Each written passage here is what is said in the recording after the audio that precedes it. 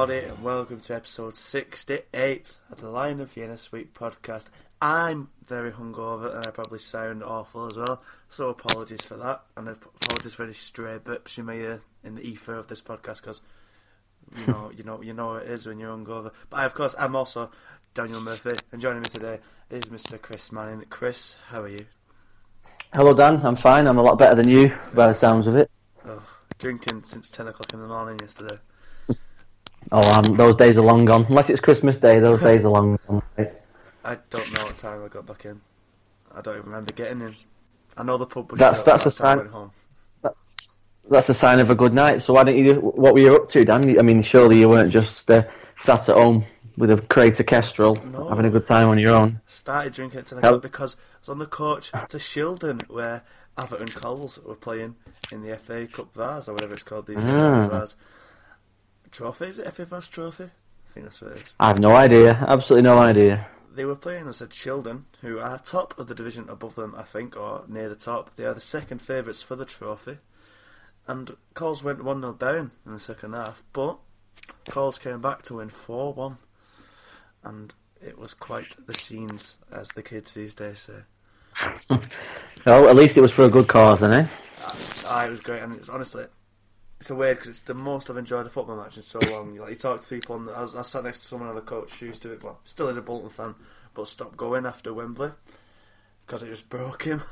And that's understandable. Yeah, I was surprised. I doubt he's the only one. But then he was just talking about how modern football is a bit shit, innit? All like corporate and hegemonized and clean. And... I can understand that. A lot of it these days is very flat, isn't it? It's one of those things where you got to make a stand. Sometimes you got to enjoy it. I used to go when I was a kid with my granddad. Used to go watch Tempest United. Whatever league they're in, I've got absolutely no idea whatever league they're in. Used to go. My granddad used to run the line. Used to go out and help him put the kits out, that kind of thing. Proper grassroots stuff. It's there's a real appeal to it, isn't there? Going out watching a match with a drink in your hand, stood by the side of the pitch and having a laugh. Yeah, I can totally understand that. I think there's like a togetherness in non-league football that you just don't get in. The money that's in the game now. It's just there's just a disconnect. That's there's just severed off between the club or at least the players and the fans. Whereas with us, we took two coaches up to Shildon, and one of them was the players' coach, and half of it was filled with fans.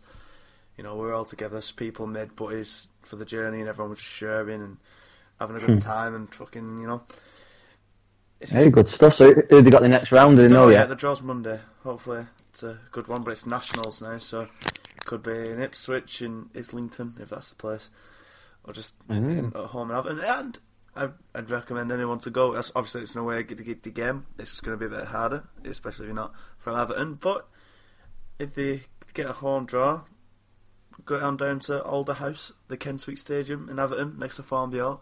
It's a good little ground. Coles are a great club. And if you go and don't fall in love, I'll be very surprised, because it's a great Sounds club. Good, mate. Yeah. Sorry? You've got to be in it to win it, haven't you? In these cup games, don't matter who you're playing against. It's weird at the minute. Yeah, fantastic. On to Bolton. I don't know what it is at the minute. I'm planning on writing a piece for it, but I can't even be inspired to write a piece about how I'm not inspired to be a Bolton fan at the minute. And it's nothing against Bolton, because they're doing really well in the league. Things are looking up from what they were 12 months ago, despite whatever concerns may remain on certain things. But I don't know what it is at the minute. I know where you're coming from. When I was watching the game yesterday, there was. It's funny. I did a bit of people watching as well during some elements of it, and the different kinds of fan that we've got are interesting. I mean, I've done it all in my time. You're the one that stands up and screams. You're the one that sings all the time. And these days, I'm the one that sort of sits there and just watches it and gets a bit carried away from time to time. But generally, just sort of go for a bit of fresh air and to watch a football match. But some of the people that I saw yesterday were the real shouters. And I remember when I cared that much. Yeah. And I don't know whether it's the fact I'm getting a bit older and maybe a bit more cynical, or the fact I've got other priorities in life, like family life and all that sort of thing. Whereas I don't see myself being that fan anymore. And I see people of all ages doing it. You've obviously got your 15, 16-year-olds who are loving it because it's their whole life, home and away every single week, there and back. Great.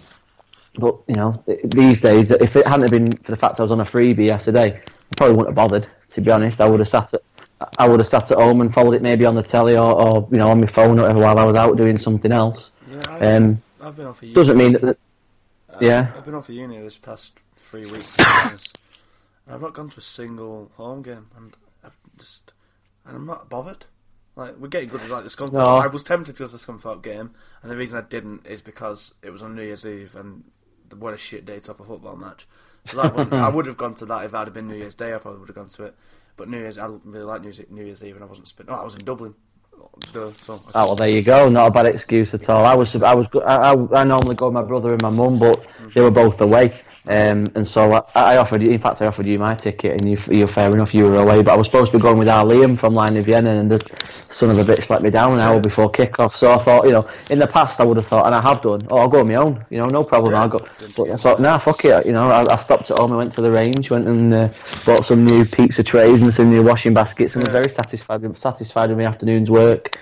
Topped it off with James Henry scoring his goal, but.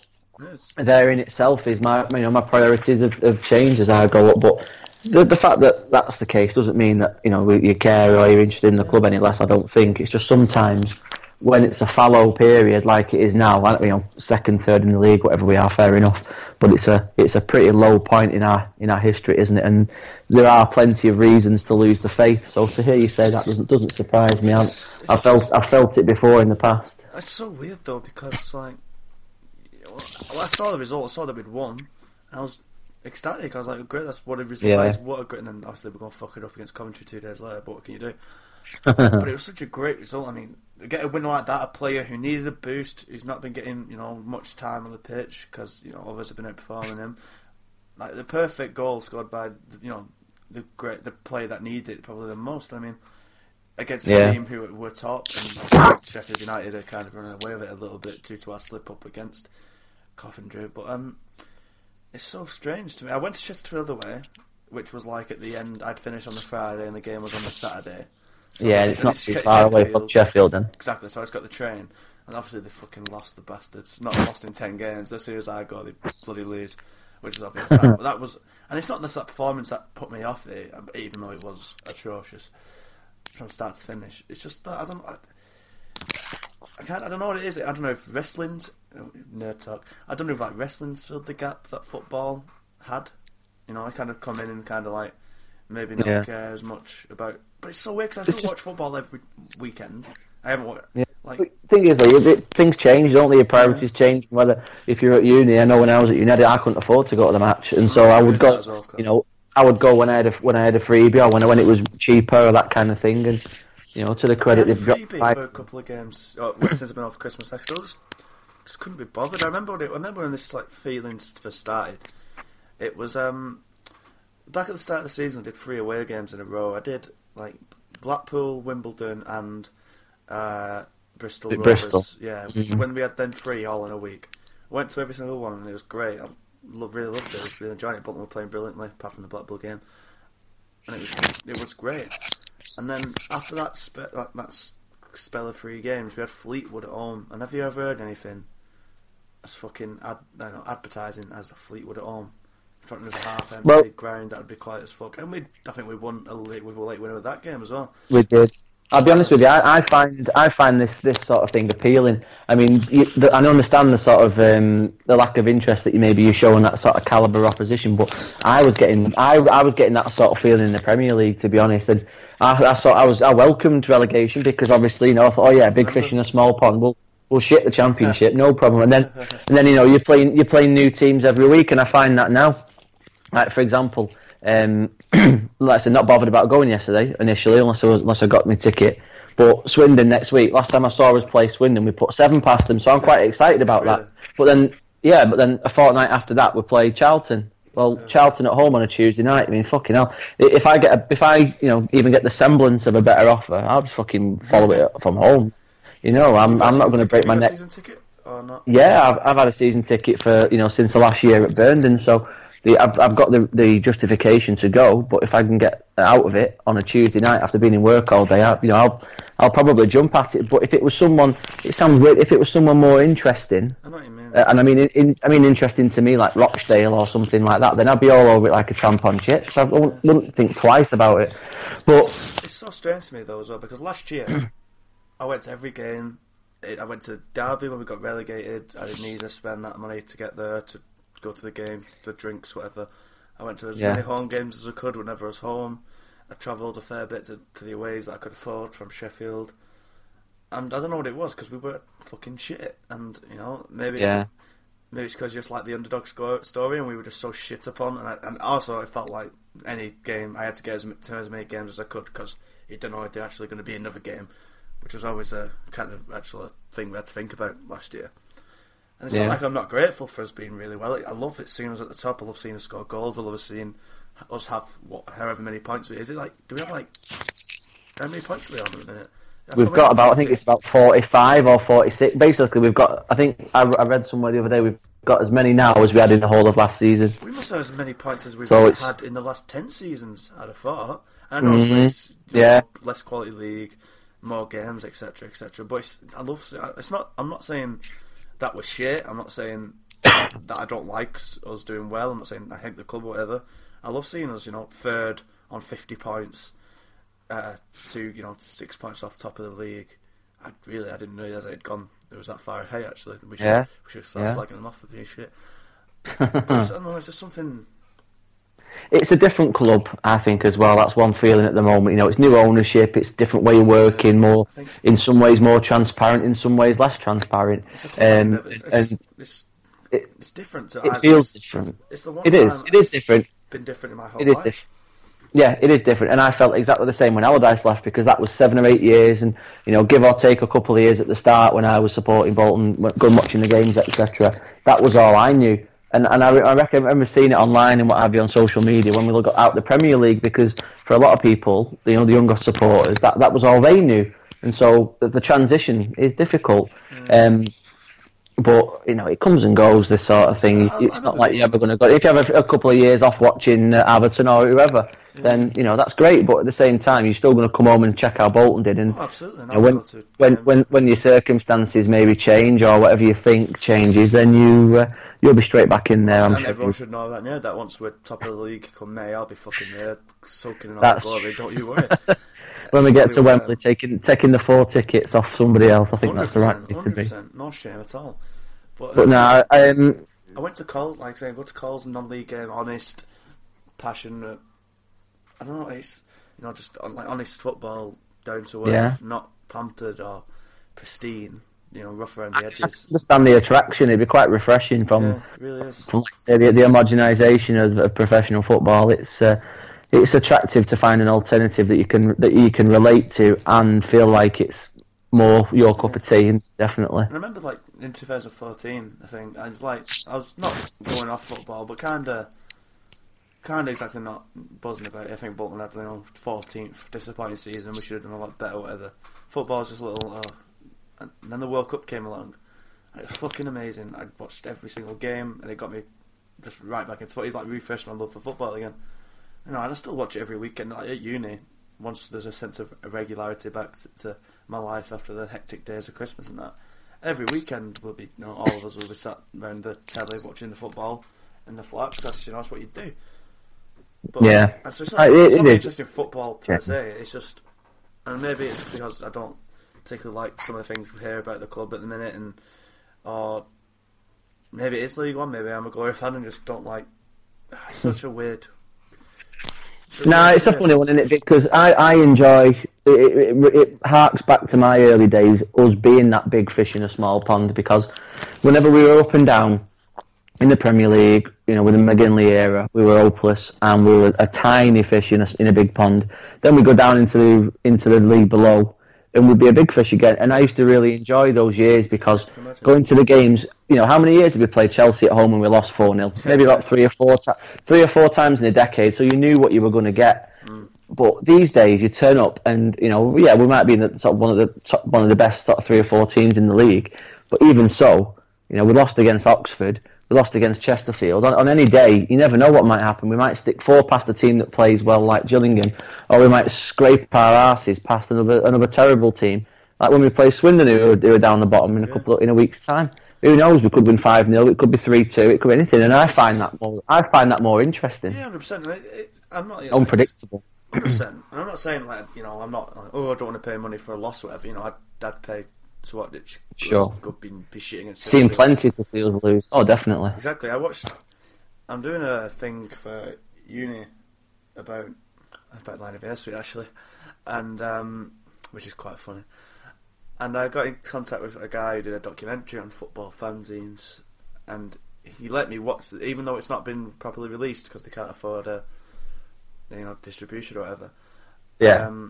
He let me watch it, and that sounds interesting. It was really good, and there was this quote from a football historian, and he's saying like football isn't about winning, it's about losing. It's about all the losses we all go through. The week after week of turgid shit to get that one bit of glory every now and then. And that's what last season was to me, like how when we beat Blackburn to finally end that horrendous streak, I fucking nearly cried. It was amazing. Yeah, it made it all worth it, didn't it? Exactly, yeah. And it's like, just like, you get your underdog story, you get shit on. We went down, we were meek when we went down, but, it was like, it's kind of like us, we're still going out of protest. And now, I don't know what I'm talking about, because we know we're winning every week. I should be buzzing, I should be going every week. But it's kind of a bit, winning every week's a bit overrated, I'd say. Well, yeah, I didn't think we were talking about that, but it's very interesting. Yeah, and I think as well, like as I was saying earlier, I think because I've gotten so into wrestling, mad how much I've gotten back into wrestling. That's kind of taken up so much of my life. Like I don't even watch Arrow anymore, Chris. And Flash. Well, you should. I'll put it that way. You should. I mean, all those sort of series, and fuck it. It's only me and you tonight. Let's talk about all sorts of shit. Yeah. Arrow is come back strong. Flash has come back strong. Season 4, whatever. Yes, it was rubbish. It was rubbish, but it's come back strong. So I wouldn't write that program off forever. Flash the same. Flash is consistently brilliant. I don't know why I've stopped because the first season of Flash has been fucking brilliant. It's on its break. It's on its break at the moment. Everything comes back. Everything comes back. I think from the 14th of Jan onwards, like Gotham and other programs like that. Oh, I like it. It's mad.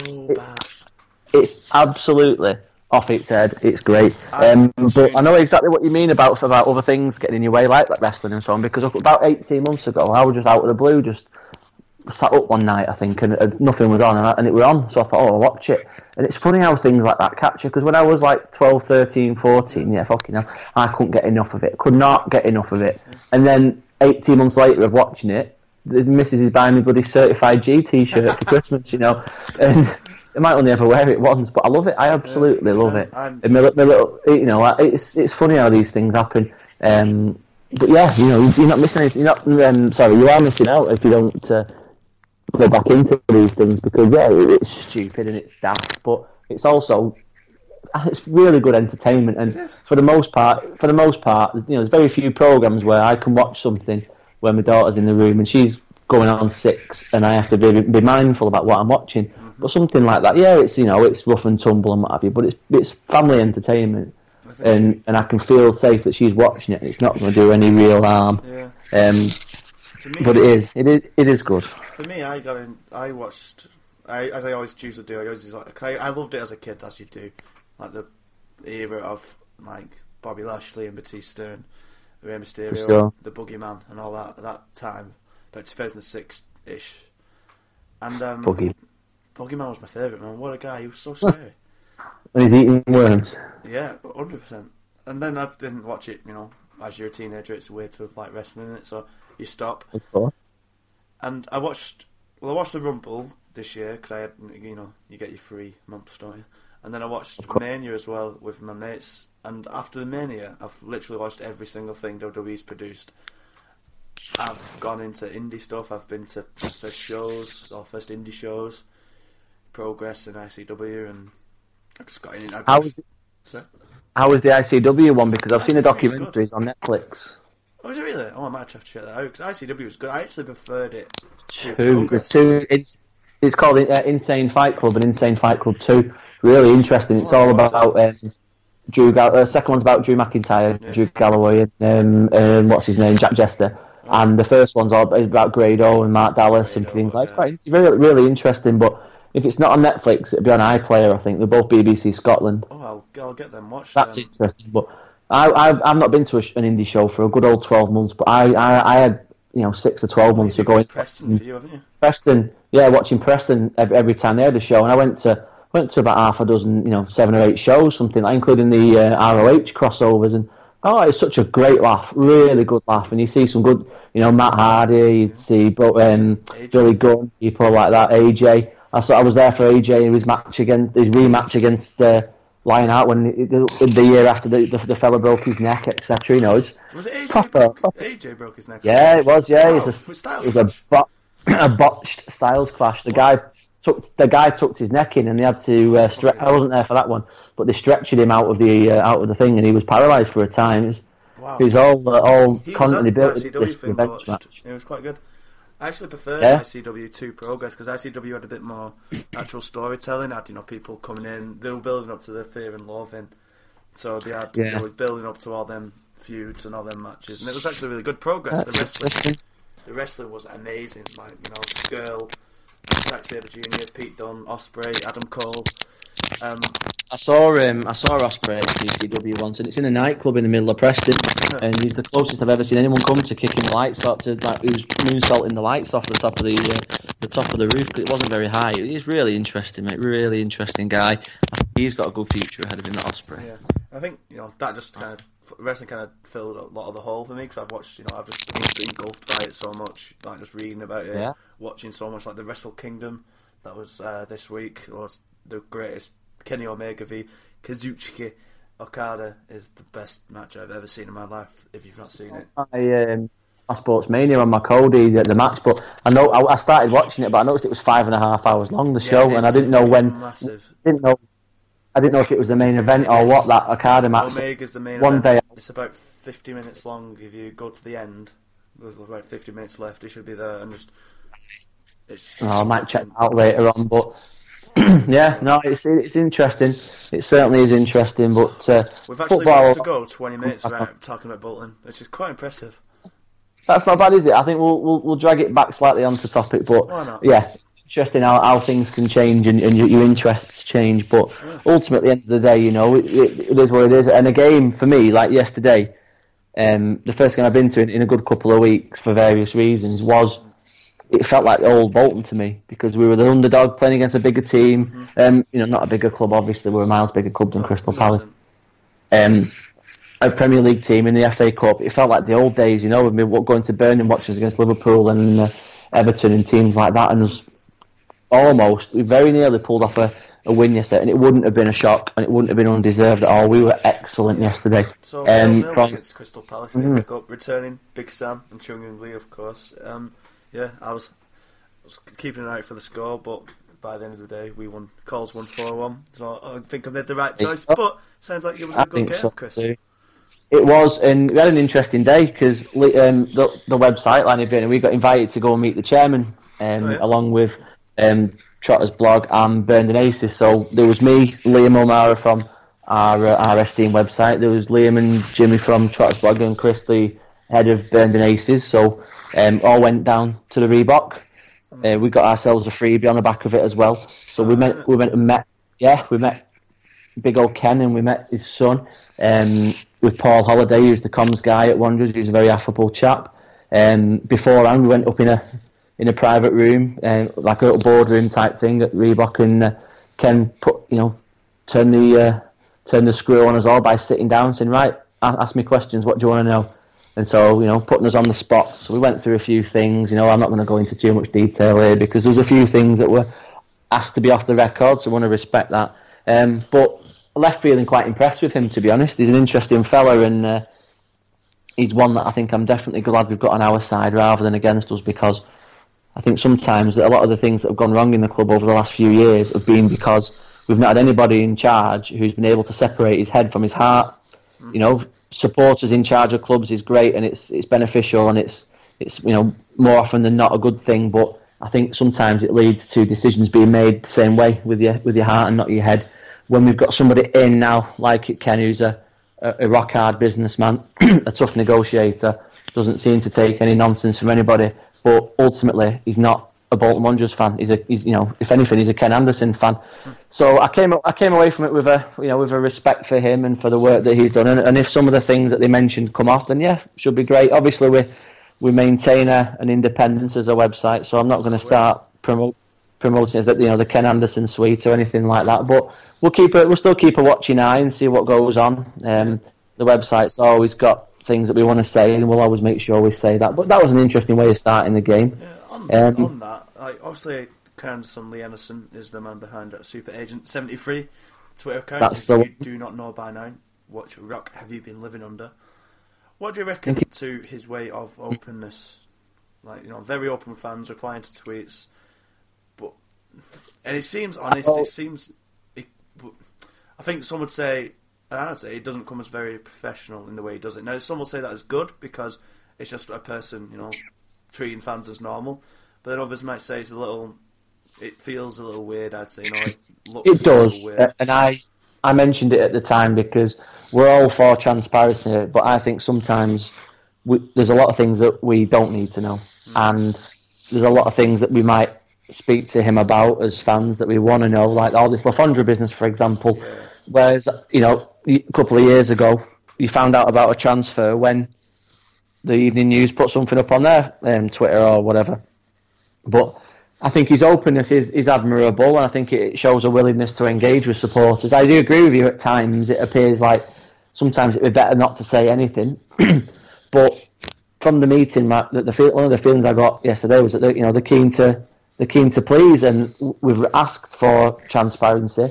And I guess we can't necessarily pick and choose when we get transparency. So it's totally up to him the way that he runs his own Twitter account. If he chooses to talk about business, then that's fine. And for those that want to hang on every word that he tweets, then good luck to you. For those that don't, then equally good luck to you. I don't think it's going to change. and I think, if anything, the notoriety that he's now got amongst the fan base, because let's not forget at the start, his Twitter handle remained Super Agent 73. It wasn't. It still is, isn't it? Super Agent 73. Now, and now because everybody knows, it's not changed it.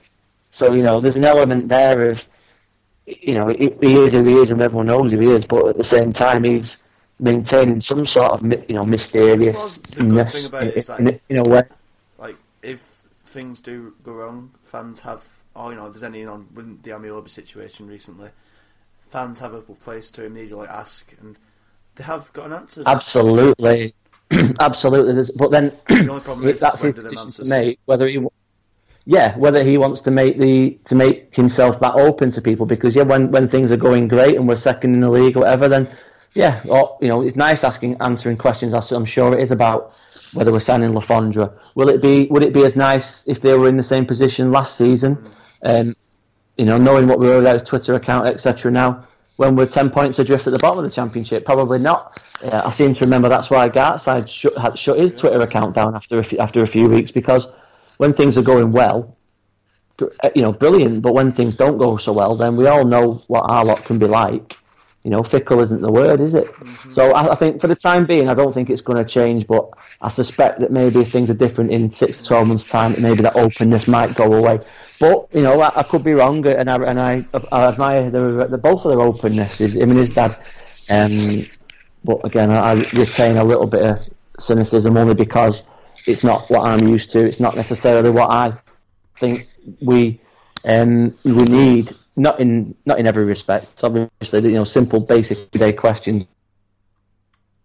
Where you're coming from about the whole professionalism angle too, because given his role as head of transfers or whatever job title he's got, does that mean that he should maybe be a bit less visible? Because if all of a sudden, Parkinson comes to him and says, I want to sign Le Fondre, next thing you know, word gets out somehow. I'm hypothesising, but word gets out somehow. And then next thing you know, you've got every man and his dog tweeting Super Agent 73, who everybody knows is an employee of Bolton Wanderers about it. Then Cardiff, who own Le Fondre, they're going to think, well, they want him. Well, let's make them pay a bit more for him, and let's see how much they want him.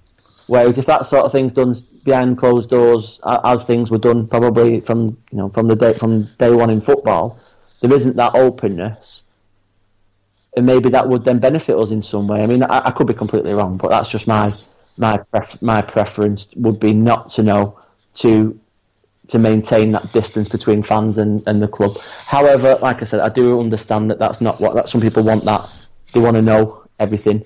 That appears to be the path. Of course it is. That's the path they've chosen to take, and it seems to have done all right for us so far. So maybe it's just me. Maybe I'm wrong. So the game itself, what are we thinking? Good. Right. How'd we play? I was sipping my drink then. Yeah, it was a good game. Really good 0-0. We struggled a bit at first because it was a twofold thing. Because they had Remy back, who obviously is a really good. I think he's an international, but he's played for Chelsea. He's played in the Champions League, etc. He played up front alongside Fraser Campbell with Chungi behind the two. Now, we're not used to playing, for one thing, we're not used to playing against teams who have two attackers. We're also not used to playing against teams who take the game to us all season long. We've been the aggressor, we've been the team on the front foot. But this time round, it was the shoes on the opposite foot. And not a lot, but a couple of our lads struggled a little bit. Wheater, for example, in the first half was the Wheater of last season. He would dive into challenges, he'd get done for pace, which is only natural, he's not the quickest lad, and they were very quick, Campbell and Remy. But it just went to show the difference between the leagues, because Palace, the two-touch football was beautiful. Little layoffs, little dinks, etc. here, there and everywhere. But for some wayward finishing from Campbell and Flamini, and Remy as well, they would have been 2 or 3 up by half-time on another day. Now, all the credit in the world to our defence and Anik, because they managed to keep strong and they recovered. But the best thing that happened to us was Remy going off at half-time. Now, that was the obvious substitution, because 35, 40 minutes, he was on his arse, Remy, he couldn't run. Obviously, he's not played for months and months and months, so his substitution wasn't a surprise. But he played into our hands. We'd had a couple of chances in the first half. James Henry missed. Was that the first half or the second half? We missed the volley. I think it was the first half. No, it wasn't the second half. Talk about that in a sec. But we had a fair bit of the ball in the first half, but we struggled to make any inroads because the midfield was opposite to how we normally have people set up to us, and that same comment about the way the attack was too. We found it difficult. But when Remy went off, we managed to get ourselves back into the game, which was good. Wheater and Beavers restored the confidence a little bit. They were playing against one up front who was Fraser Campbell, so he's quick, but he's not particularly strong. So they imposed their qualities on him in the second half. Midfield too, equally. Josh Vela came into his own in the second half when he really made an impression up against Cabaye. Flamini in the first half maybe sort of intimidated one or two of them a little bit, but Thorpe as well came back and was really impressive in the second half as well. I find him to be a bit wishy-washy, but he improved immensely in the second half, and he was probably one of our better performers. But I've written man of the match, and I think it might even be going out as we speak. But James Henry was superb. Good to see. Bad start to the club. Yeah, it was, and I think it was maybe a case of not really knowing his role in the team or feeling important, which coming down from a league above, having the qualities and the sort of the bigging up that we gave to him beforehand, he might have expected, but he was everywhere. He was tracking back, he was right. He did, he started off on the right. He did occasionally switch and play on the left, but more often than not he was on the right, or just inside the right hand side. See, I think a big part of him not starting off well at Bolton was because he was being played in the middle, which he's just doesn't suit him. It clearly doesn't suit him as much. He's a technical player, but he's one of those who you want out wide to have space to run into, not to be, picking up ball in the space and then trying to do stuff with it. You want him running at full-backs, and as is with his goal, you want him carrying, against Scunthorpe, you want him picking up the ball and running with it, not really, fiddling about with it too much, I think. So it's good to see him coming into his own now. Most definitely, and to go through a little bit of the article that I've written, I think that the fact that we've lost Amiobi might mean that we release the best of James Henry, because whilst Amiobi might, to borrow a phrase that Jimmy at Trotter's blog mentioned during the game, Amiobi might give you a 10 one week and a 4 next week, but I think Henry, you're going to get 7s and 8s, week in, week out, which in the long run is much better for you. He offers a lot more to the team than Amiobi does consistently, because although Amiobi's got all the tricks and flicks, etc., He wasn't particularly bothered about the hard graft. He was a bit one-dimensional in some of his play. I think Henry is a lot more rounded and offers a lot more as well. It was interesting to see Chung Yong again. What a player he is. He was a cut above in the first half. Maybe for the first 50 minutes or so. Absolutely best player on the pitch. But then Henry came into his own and he attacked and he tracked back and he hassled and harried and got his foot in. He was really good. He was disappointed he didn't score though.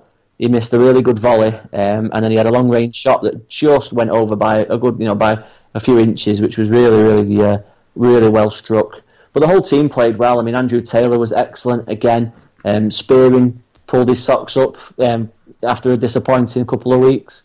I think the only player that could maybe even slightly feel disappointed with his performance was maybe Clough, but that's been a bit pedantic because he was still his dangerous self. He was buzzing around here, there, and everywhere, and he quite easily on another day could have made a bit more of a couple of opportunities that he had. But they doubled up on Clough at some points in the second half, which obviously left a lot more space for the likes of Henry and for Vela to attack going forward. And the way that Vela grew into the game was impressive as well because, admittedly, as someone that I was on the brink of writing off at the start of the season, this change in position has revolutionised his Bolton career, Dan. He could play in that position, for however long he wants to play now for me. It's definitely his best position. He's not a right back. I don't want him to drop back in the centre midfield anymore. I don't think he's necessarily got the speed for it. But just playing off the front two, he appears to have really good timing. He knows where, he finds himself in the right positions at the right time, as shown by that header that hit the crossbar. That he generated loads of power on. It was a really good header. Very unlucky. On another day, it would have just snuck inside the post. It was just really encouraging because although Palace played a number of reserve players, there was also a lot of first teamers in there. Like I said, Cabaye, Townsend, Jordan Much played. Delaney at centre back, Ward played at right back as well. So there's a lot of first teamers, a lot of first choice first teamers as well. And we were by far the better team over the course of the 90 minutes. Disappointed not to come away with the win, but we did. We really would have deserved it. I don't know if you've had a chance to watch the very limited highlights on the BBC, but I don't think they're not really indicative of the game that I watched because we ran riot at times. Our attacking play was absolutely brilliant to watch, which I found lately it belies Parkinson's supposedly steady Eddie negative kind of reputation. He's built a team that when it turns it on is really interesting, really exciting to watch and really dynamic on the attack. Obviously replays are hard. Replays, you don't tend to get the underdog coming away too often. But you never know. In the FA Cup replay at their place, hopefully they'll get a few on because I think the mandatory ticket share is a third that you have to give the profits or the income to the away team. So we can't complain about that. And hopefully if we did get through, we'd get a plum draw. It'd be nice to see the Reebok full. If we got someone like City or United or Liverpool, etc. That'd be nice too. Do we rest maybe give it a bit of a boost. It's a tough one, isn't it? When is the replay, do you know? I presume it's the next week or two. The following Wednesday or the one afterwards. Yeah, I think we've got the 14th we play Swindon. I think the 28th we play Charlton. I'm not sure who we play on the 21st in between there.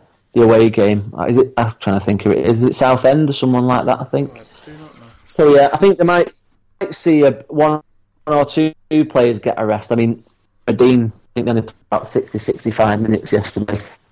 So there was one eye on resting them a little bit against Palace yesterday. I don't know. It depends if they bring a couple of players in, which they've hinted at. It might mean that we do have the opportunity to rest a couple. But then again, we've got the likes of Clayton coming back as well, who needs minutes. Yeah. So if you were to say to me, sorry, one last thing, if you were to say to me to give Clough the night off and give Clayton a game, I don't think many people would be disappointed with that. Well, wrapping up on Palace, any last thoughts before we do a little more bits and bobs before wrapping up?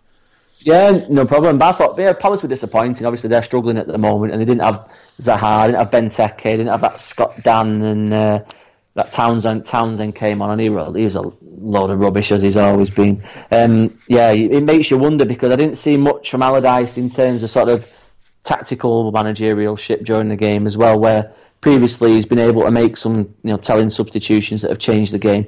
And I appreciate that Remy, he had no choice but to take him off because he wasn't fit. But his substitutions were much of a muchness. They didn't really add a great deal to the game. And bar Remy hitting the post in the first half, they didn't really struggle us very much at all. So yeah, if I was a Palace fan, well, I wonder, unless he makes a couple of signings, I wonder whether he's bitten off. He brought in Kirchhoff, yeah, exactly. Kone, exactly. And if anyone's going to do it, then I suppose it's going to be him. But it makes you wonder whether he's bitten off more than he can chew this time.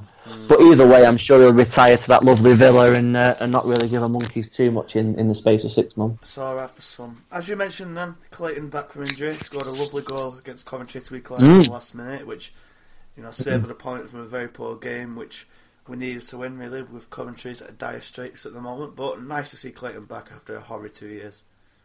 Oh, definitely, and I know I wrote a piece about whether we should knock him on the head after his injury worries, and obviously that was...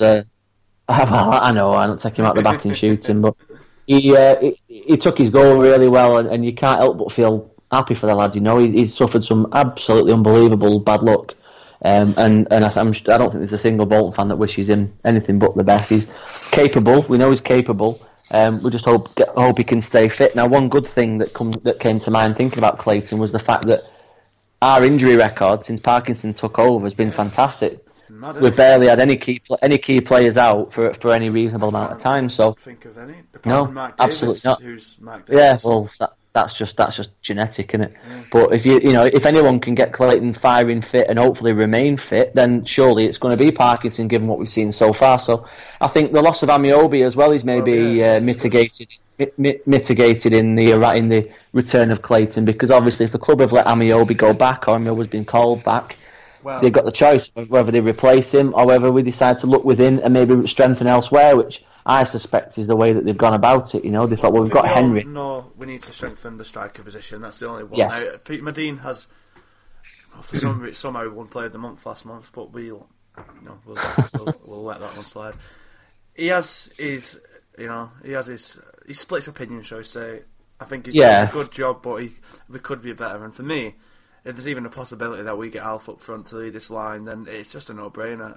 I know people say, how does he fit into this team? It's easy, he fits in up front. Because while Medine might be good at holding the ball up, whatever, Le Fondre can do that. And as you say, we don't really... When we're on form, we're not hitting it up to the big man all the time. And obviously, Medine works very hard. He has his shortcomings in front of goal, but no one can really fault his effort. The job he does do for the team. He can be a bit of a soft ass, which is what annoys me most about him. How he always look for a free kick rather than trying to win the ball 9 times out of 10. But it's not if we can get Le Fondre for loan, right? We're 6 points behind the top of the league now. If we want to win it, we need to start scoring more. And Le Fondre he'll score goals if he comes in for the rest of the season, playing with Vela and Clough, Henry, whoever it is. He'll score at least 12, I'd say, and that could be enough to put us into at least the automatic places. And I reckon, obviously there's conflicting reports, but I reckon he wants to come. He's been a failure everywhere he's been, apart from Bolton. No move since Bolton has worked out for him, and this could be the one that gives his aging. I think he's entering his 30s soon. You can maybe give him a little more of a spark towards the end of his career, and it'd be. I think all the fans want him. I think he wants it. Yeah. It all depends if Parkinson, wants to change it up. I remember his time with us fondly. Obviously, he did well in a struggling team. I remember him scoring plenty of goals, although we didn't win too many games. I'm doubtful from a. Yeah, well, yeah, it was. That was the time that it helped him to break through. But on the subject of Le Fondre, I'm a little bit dubious from a tactical or a sort of team structure point of view, because we know the way Parkinson wants to play. And on the topic of Medine, like you say, he's good at what he's good at. He's not necessarily that good at much else, but he doesn't need to be at the moment. And Parkinson obviously likes to play with that target man who can come and knock the ball down for others to run onto.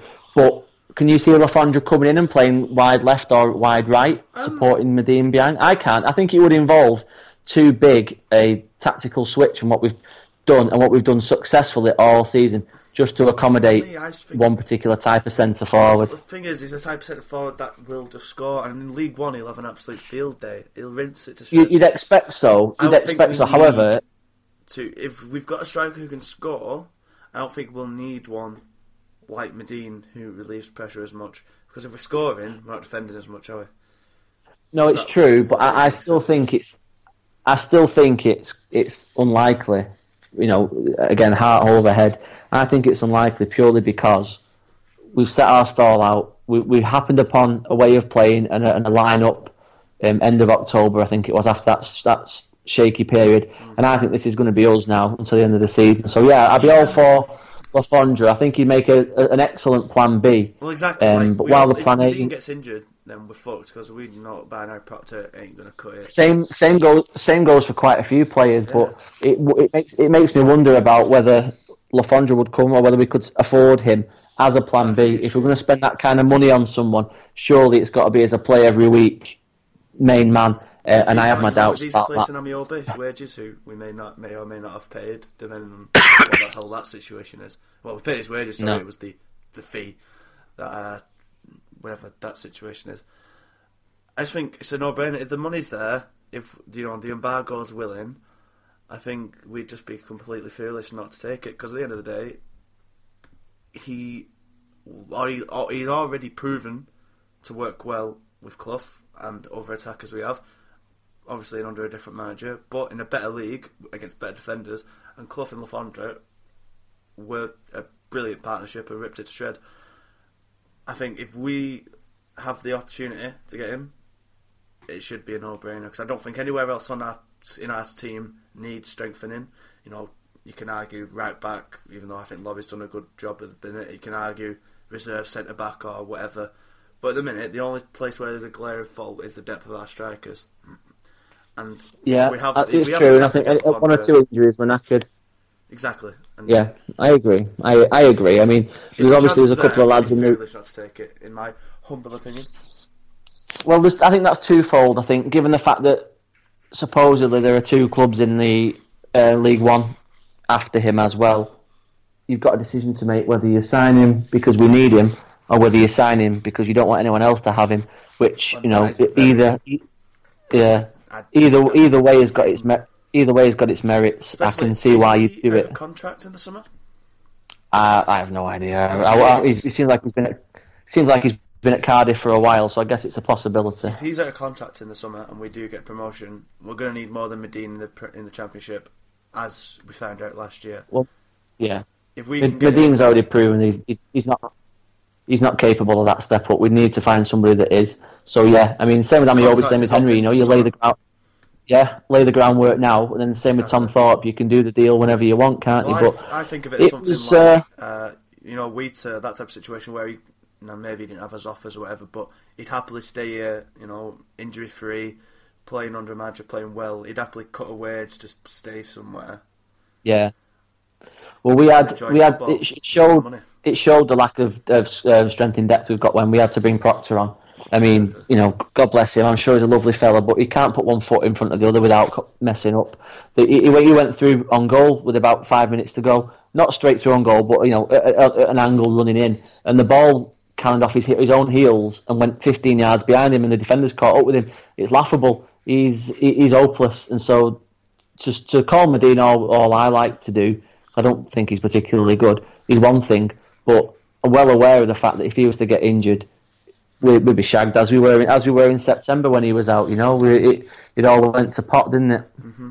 And I look at Le Fondre and I see someone who, in the 2 years or whatever it's been since he was here, he's gone to Wigan, he's gone to Wolves, and he's obviously been at Cardiff. And everywhere he's been, I don't think he's scored more than one goal, and he's hardly played. At Bolton, he knows he's loved. He knows the players he's got friends, I should imagine. And in League One, he must know that he'll absolutely shag it.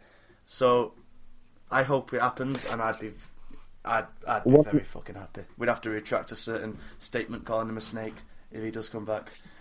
I think I'd repost that just for the number of people that missed the point. But one final thing. Does it not bother you the number of goals he's scored in the interim?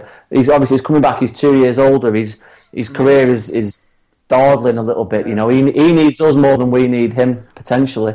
If he's going to end up getting any sort of decent next contract. That is a good point, but I still think it's less risky than signing someone else. And no, I agree. It's if merit it's only to a loan, if the loan does fail, then we only need to sign him in summer, do we? No, very true. And on that bombshell, I think I've said all I need to say about Lafondra. Very interesting indeed. I mean, the window's open now. Supposedly, there might be some activity in the next 24 hours or so, so we'll see what That's that weird, could be. I remember something being said that we weren't making any signings, but no, apparently we are, so... Plans change, mate. Plans change now. I know. I would still think Amiobi might be on one of those. Get back to Newcastle for a couple of weeks. Maybe play hardball a bit. You know, pretend that we don't need him. We've moved on to other targets. Mm-hmm. That way, our desperation isn't quite as evident as it might have been a week ago. And Newcastle might think, well, you know, no one's coming for him. He's not going to play at Newcastle. I mean, if they sign Tom Cleverley like they're supposed to be doing, that's one less midfield spot for him to take up. I still fancy we'll have Amiobi back, but it's a long window. There's still 3 weeks left to go, and we'll find out soon enough what's going to happen. Well, doesn't I think that, despite the 20-minute rambling of how we hate football, that's a joke. It's been quite a good podcast every turn. We've not been so active recently. You know, Christmas is hectic times. We're all busy with life and exams and work and watching wrestling and that. But we'll try and be a bit more regular this year. Try and change things up. Try and, you know, write as much as we can and continue to serve you all. That's one thing I'd just like to mention. It's an open offer if anybody wants to come on board and help write for us. If you've got anything you want to say about Bolton to get off your chest, just drop either Dan or I a message online, however many formats you want to use. Always happy, and we'll always have a good look at anything anyone wants to post. You're always very welcome. But Dan, it's been a pleasure. It's been a while since we've spoken, and I'm pleased we did. It's been good fun. It's been a lovely old job. Yeah, I think it's cured my hangover. It's been that enjoyable. Good. Are you going to watch Sherlock? I've not seen the last one yet, and I've heard mixed things. They've gone off it a little bit recently since that fucking Christmas episode. Excellent. Oh, that Christmas episode was shite though. It was rubbish. The old-fashioned one. It was rubbish. It was atrocious. And it feels like it's being like Doctor Who writing at the minute, where they just do random shit that doesn't make sense. And it might look good, it might be funny, and it might be nice to watch. But when you think about it, it just might be a bit shit. But tell you what I'm watching at the minute. I'm nearly at the end of season 2 of Man in the High Castle. If you've got Amazon Prime, get that watched. I don't have Amazon Prime, but I've got Cody, so I've watched series 1, and it ended in the weirdest way possible. Yeah. And I watched 10 minutes of the opening of series 2 a couple of days ago, and then I had to go and do some parenting duties, so I cut it off. Yeah, I don't know how they're going to. In regards to I'm not sure. I'm not sure how they can eke out a second series of that story, but I thought that as well, but they're doing it quite well. The source material. The source material's interesting, so I will at some point. I'll go back to that, but otherwise, Vikings as well. Vikings. Me and the missus watched the first episode of Peaky Blinders over Christmas, and I should really go back into that as well. There's some very good hats on display. I'll tell you something, that's got the best intro sequence of any TV show ever, hasn't it? How the music plays over them walking around. Pretty cool. Pretty cool, mate. Yeah, well, good stuff. The episode, All His Angels, episode 5 of season 4, part 2 of Vikings. One of the most stunning hours of TV I've ever seen. Fucking masterful. Interesting. I'll add that to the list. Chris, where can people follow you on Twitter? Dan, they can find me wherever I'm present. Line of Vienna Suite, Line of Vienna STE on Twitter, or 19Manning83 on Twitter, on Facebook, etc. All the usual places. Come and say hello. I will say hello back. I am at Mabrowski. Come and say hi if you so wish. Of course, we're all on at Line of Vienna STE, where you'll see us tweet about Bolton Wanderers, of all things. Of course, we're also on lineofviennastreet.com. Go over there for all your articles, or match analysis and opinions and the like. Get on the occasional satire that you won't get. Get over there, give us a read, and thank you very much for listening. If there's nothing else to say, Chris, I think it's time to say goodbye. Good evening, Dan. Have a good one, and get plenty of sleep. Have a good sleep, mate. You'll feel much better tomorrow, I promise. I sure will. Thank you very much. And it's goodbye from me, C'est la vie. And goodbye from him. You ruined it. Oh, no, I did. Forget it. I'm out of practice. Let me off.